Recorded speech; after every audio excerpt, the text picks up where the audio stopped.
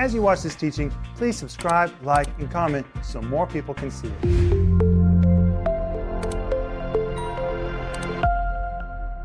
Wow, welcome to Home Group. This is Rick Renner, and I'm so glad that you've let us come into your space. And the us is me and Denise and Joel. Hey guys, welcome to Home Group. Thank you, Rick and Home Group.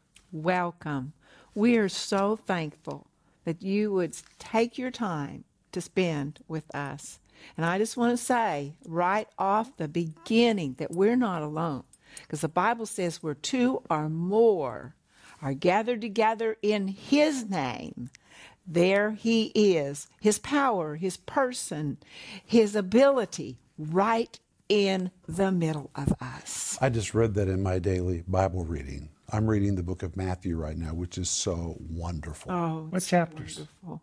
I think we're in the same chapters, Joel. Today I was in chapter 23. I read 20 and 21. Well, close. Close. Mom, I have to say you look very good in white. You do. you. Denise, that's Yes. really pretty. And Joel, Thank I told you I you. was going to ask you a question on You it. know, I have a question too. Okay. How come you always wear a white shirt? That's my question for you. You always have on a white shirt. You always have on a white shirt. I always wear a white shirt because, truthfully, I used to wear black all the time. And I wore black because I was overweight. And since I lost all that weight, I've enjoyed wearing a white shirt. Now, why do you wear a white shirt? You know, I think it just makes your face look more bright, eyes come more alive, and your smile more white. And I just think it's nicer than dark. Well, I want to tell you that it is a fact that when you're on television, when you wear a light shirt, it makes you look brighter. Well, there you go. It does. Now you Think know. how many years I wore black everything. Now I'm enjoying wearing white. That's very Anyway, what do you have on tonight? We're just having a good time together. But hey, we're doing a series called The Lord is My Shepherd, the 23rd Psalm. And I want you to have the study guide. It is free. If you go to Renner.org right now, you can download this for free. Get everything in life that's free. This will feed your heart. It'll really be good for you. And while you're there, order the whole series. It's a 10-part series called The Lord is My Shepherd, Psalm 23. It comes in multiple formats. And dear friends, I have to tell you, when I did this series, I didn't realize how much I was going to enjoy it. We went out to a bunch of sheep, a big flock. Can you believe, Denise, we live near a bunch of sheep. I did not know all those sheep were out here. And you know what? It's someone's hobby. We live, and this is right outside of Moscow. And so we didn't know there was a flock of sheep outside of Moscow. Hundreds and hundreds and hundreds of sheep. And so we found this flock of sheep and we said, what are these sheep doing here? And the guy said, well, it's a wealthy person's hobby and he just likes to have sheep. I said to my assistant, I want to do some stand-ups with some sheep. I said, you know, we might have to drive a long way. He called me and he said, about 5 minutes from your house. I said, what? And we went out there and there were all of those sheep. And I sat in the middle of those sheep. They were hysterical. They were butting each other and ramming each other and running over each other. And Denise, when one would baa, what did the rest of them do? And they all bad in different tones. It was like a choir. It was hysterical. Oh, it definitely was. And they were all different colors. Some were more white, others were more gray, others were mixed, but they were all dirty. And they all had a stench, a smell. And I have to tell you, when I looked at the shepherd, I could tell he's been around those sheep for a long time. Yep. He kind of looked like them. He kind of smelled like the sheep. He kind of looked like the sheep. He did. But those sheep knew his voice. They did not know my voice. They scattered when I came. But when that shepherd began to speak, here they all came. They knew the voice of their shepherd. I tell you, it's just so much about the Lord is our shepherd. That's why I want you to order this series and get the free study guide. And right now we're also offering you Tony Cook's book, which is such a good book. You know, Tony's my good friend. But this book is called Because the Lord is My Shepherd, The Blessings of an Empowered Life. Look at the size of this. You can put it almost in your back pocket. You can put it in your purse and read it so easily. But it will just fill you with faith and encouragement. So please order yours today. And we want you to order our new autobiography called, Joel? Unlikely. Unlikely. Our faith-filled journey to the end of the earth. And the back of the book says, are you ready? If you're ready to read a true life story, this is a true story. It's not even the whole story. The rest is yet to come. That's right. But we did 1,500 pages of interviews. This is all based on testimony. Now tell us why you did that. Because a lot of them are dying. They're getting older. For example, my mother God has bless. now gone to heaven. I wanted to capture her memories. We are a circus family. And so I wanted to capture my mother's memories of the circus and our family in the Indian Territory. So we did all these interviews. And a lot of people from the former Soviet Union who were leaders in the earlier years, some of them have now gone to heaven. I wanted to capture their memories before they went to heaven. And so about 2 years ago, I said, Denise, I'm going to start doing interviews for this book because these are precious memories that need to be captured. We have seen history. We haven't just seen it, we've been a part of it. What we have been through as a family has been very historical in the former Soviet Union. And I felt like we needed to document what has happened. Most people in the Western world, they don't have a clue what happened in the former Soviet Union. The destruction, the collapse, the ramifications, the miracles, the healings, the Book of Acts, the resurrections. I mean, the list is so long.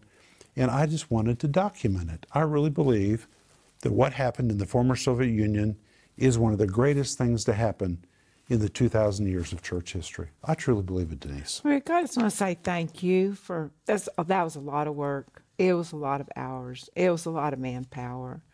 And you were leading and spearheading and writing. And I just want to say thank you for that, because now we have something documented that's really precious. Well, you know what? To document this book, we brought together our original staff. And they sat right here in this room, and we captured all their testimonies. It was such a wonderful experience just to all be together again and talk about the early years when we didn't used to count the pieces of mail, we counted the tons. So much mail was coming. Now it's all electronic. Now it's all electronic. But back in those days, hey friends, we had a warehouse of mail because I wouldn't let anybody throw it away. Every letter was so precious to me. And Joel, we keep all that mail for 20 years probably. Long time. I mean, tons and tons. I think it was over 80 tons. And if you've ever been to our Tulsa office, you've seen that mail on our walls because we glued it on the wall. Yeah, we did. It's just beautiful. It's a really good memory. But Mama, yesterday we were talking about this wonderful book that's going to come out. It's already out. And we were talking about how the American audience will read it and just really, I think they're really going to enjoy it. But when the Russian audience gets it, they're going to remember their experiences. They are. Yes. So they're going to remember what they went through as well. And it's just going to be two different perspectives. Well, and Rick put so much history in it, even from America, that you're gonna see American history in this book. Yeah, Look at the size of it. And this is just the first 30 years of life in the former Soviet Union, really. But anyway, it's really good. You'll love it. It would be a great gift to give to any young person or to just really anybody that loves autobiographies. It's pretty riveting. But you know what else? It's an autobiography. A lot of biographies, that's what they are. They're biographies. But I think the best biographies are the ones that are autobiographies. From like when I read so many autobiographies, they are totally different than just some other person's perspective on that person's life. It's just it's a much better way to do it. And Rick, you even read it. It's going to be on audio. Yeah, I did the whole audio book. You can get it as an audio book. But anyway, let's talk about The Lord is My Shepherd. But we want you to order the book. It's a radical discount at Renner.org. But tonight we're going to talk about God's supernatural peace. Monday night we talked about God's supernatural provision. Last night we looked at God's supernatural protection. And tonight we're going to look at God's supernatural peace. And we're reading the 23rd Psalm beginning in verse 1. The Lord is my shepherd, I shall not want. And I want to say again, David wrote this. And David grew up as a shepherd. He knew all about the business of sheep and being a shepherd. And David knew that he was a sheep. He said, the Lord is my shepherd. He knew everything that meant because he had faithfully as a shepherd taken care of his sheep. Now he's saying, everything I did for the sheep, the Lord is doing for me. And he says, the Lord is my shepherd, I shall not want. There we have God's supernatural provision. He's faithful to provide. Number You know two, what I want to say about that? David was a shepherd. He was a young shepherd. yeah, He was a young man when he was a shepherd he boy. was. And he fought lions and bears and protected those sheep. Yep, God can use young people to do great things. he sure can. And I can imagine that David, when he was older, sitting in the palace in Jerusalem, he was thinking, how did I get from the fields to the palace? By being faithful. It's just amazing.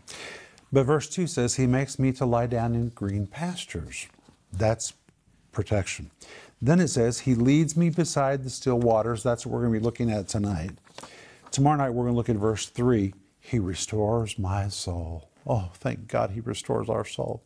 He leads me in the path of righteousness for His name's sake. Yea, though I walk through the valley of the shadow of death, I will fear no evil, for Thou art with me. Thy rod and Thy staff, here we have it again. This is a real shepherd's staff. One end of it is a rod, the other end of it is a staff. They comfort me. Thou preparest a table before me in the presence of my enemies. Thou anointest my head with oil, my cup runneth over. Surely goodness and mercy shall follow me. I can almost hear that song, Denise.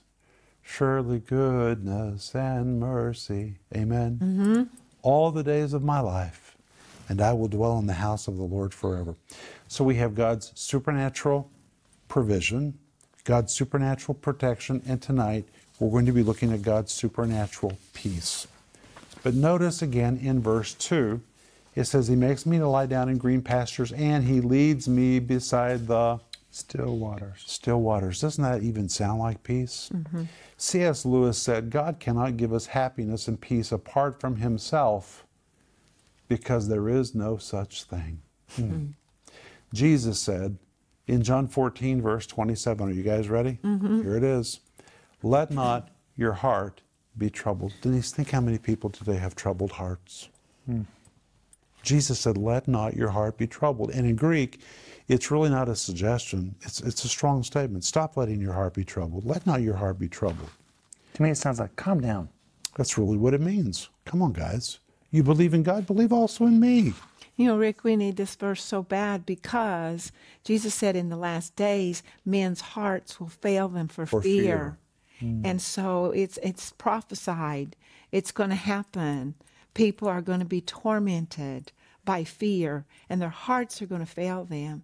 And how important for us is it that we know our shepherd and that we know that we can lie down in green pastures. But the rest of this verse says, listen to this, verse 27.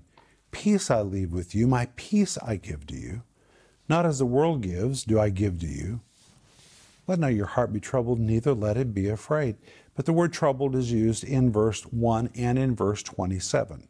And in both places, it is the Greek word tarasso, and this is very, very important. Because the Greek word tarasso, which here twice is translated troubled, means to shake.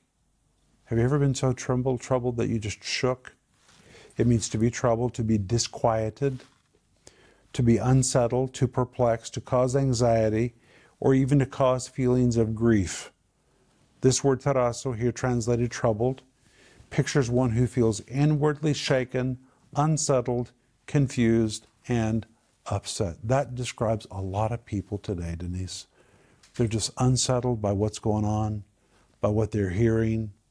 They're shaken. And Jesus says, don't let your heart be troubled. And notice this begins at the heart.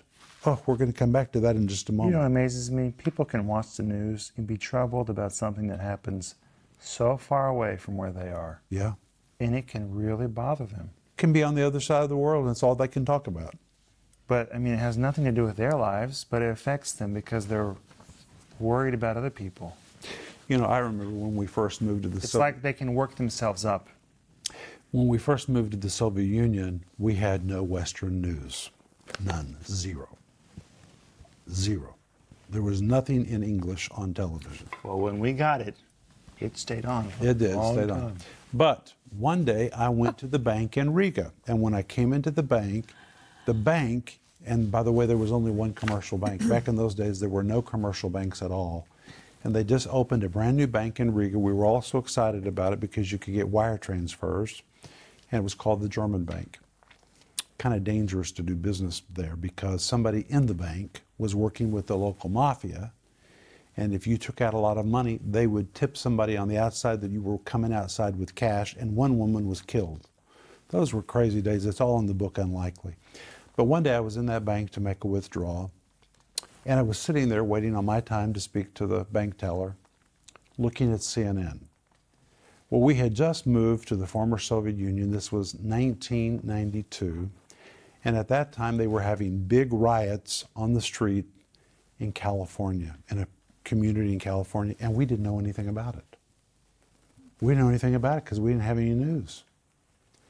And you know, in the absence of news, we were just so peaceful. And when I sat there in that foyer of that bank and watched that news for about 10 minutes, by the time I was finished watching the news, I was so troubled. I felt anxiety that I hadn't felt in months because of what I let get into my heart by watching that news. And I want to tell you that if you're a news addict, you need to be careful about letting yourself be affected by the news. Don't be bombarded by anything that affects your heart and affects your peace. Control yourself. Regulate yourself. Know what's too much. Know what you can handle. Jesus said, let not your heart be troubled. You believe in God, believe also in me. Then he says in verse 27, peace I leave with you. The word peace is the Greek word eirene.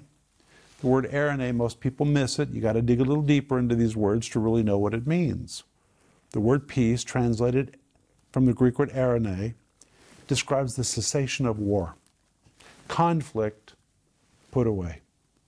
A time of rebuilding and reconstruction after the war is finished. Distractions removed. A time of prosperity, the rule of order in the place of chaos. It depicts a calm inner stability that results in the ability to conduct oneself peacefully, even in the midst of circumstances that would normally be traumatic or upsetting. It is the Greek equivalent for the Hebrew word shalom, which carries the idea of wholeness, completeness, or tranquility in the soul that is unaffected by outward circumstances or pressures. And Jesus said, this is what I'm giving you. Which means if we receive the peace of God, which our shepherd gives us, we can have tranquility of soul even when you're in the midst of troubling circumstances. We can have shalom. Isn't that amazing? And in fact, it goes on to say, my peace I leave with you. The word leave is the Greek word aphiemi, which means to permanently release. I'm giving it to you like if I were right now to release something to you. But guess what? You would have to take it. Everything has to be taken by faith. Yeah. Jesus says, this is my impartation to you. He says, let not your heart be troubled. The word heart is the word cardia. It's where you get the word for cardiac, a cardiac arrest, the cardio ward at the hospital. It describes the heart.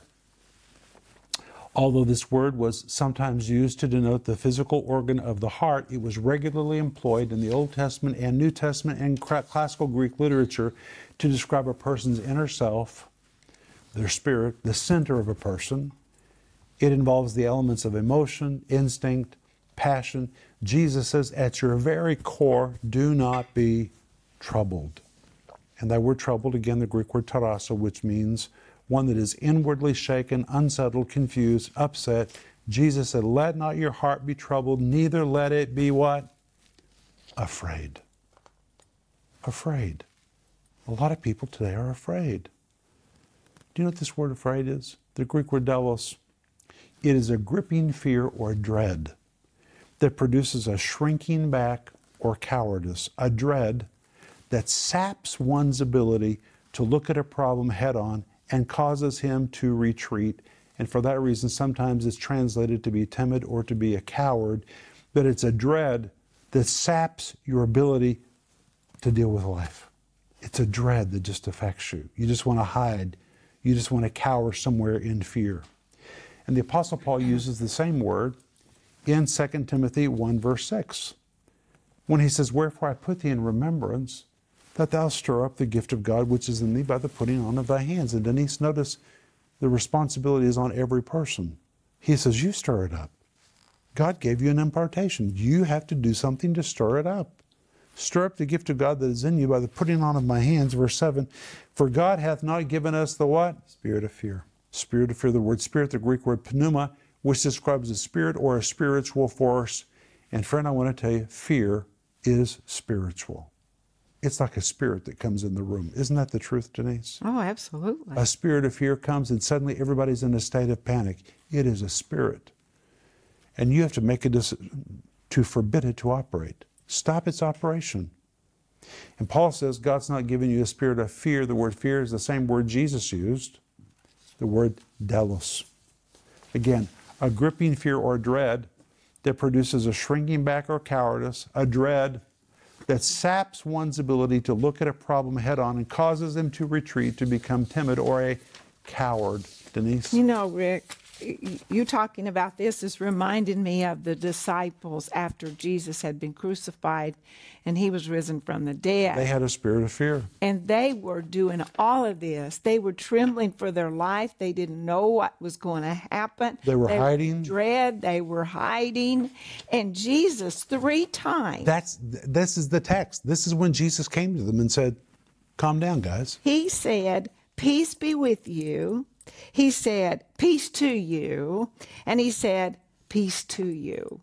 He was so aware, because these were his sheep.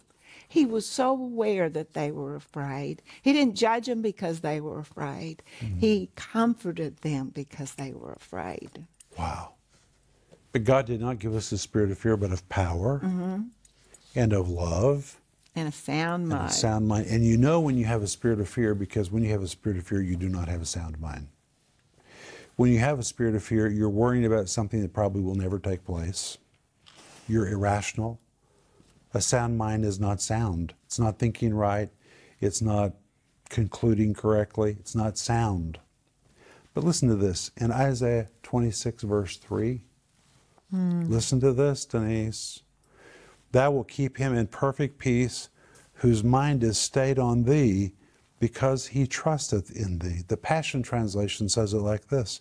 Perfect, absolute peace surrounds those whose imaginations are consumed with you. Everybody has an imagination. You're going to imagine something. You have to choose what you imagine. I've learned to choose to imagine right things. Some people fear imaginary things. They just make up stuff in their mind. They start believing it and they start to have fear.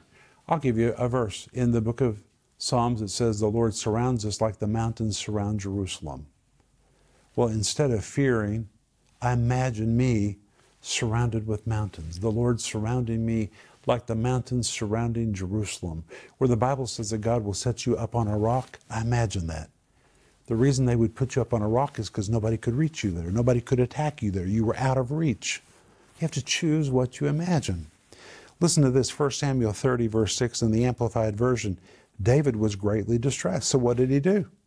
He encouraged and strengthened himself in the Lord his God. He chose what to think about. And Rick, he was in a horrible situation. He was. That everything had been burned down. The city had been burned down. The men that were with him wanted to stone him. All the wives and children had been kidnapped. It was horrible. But he made the decision to strengthen himself in the Lord. Psalm 94:19. In the multitude of my anxieties within me, your comforts delights my soul. David had to make a choice. Psalm 23, verse 1, here's our verse. The Lord is my shepherd, I shall not want. Verse 2, he makes me to lie down in green pastures and leads me beside the still waters. But guess what? A sheep could choose not to go. You have to follow the shepherd. And if you'll follow him, if you'll abide in him, if you'll focus on his word and receive his peace, doesn't matter what's going on around you, you can have peace. That's the cessation of conflict, the cessation of war, and inner tranquility, even in the midst of upsetting and disturbing circumstances. You can live by still waters all the time. You know, I'm a person that doesn't get upset very often. I used to, but I learned to live by the still waters, and you can too.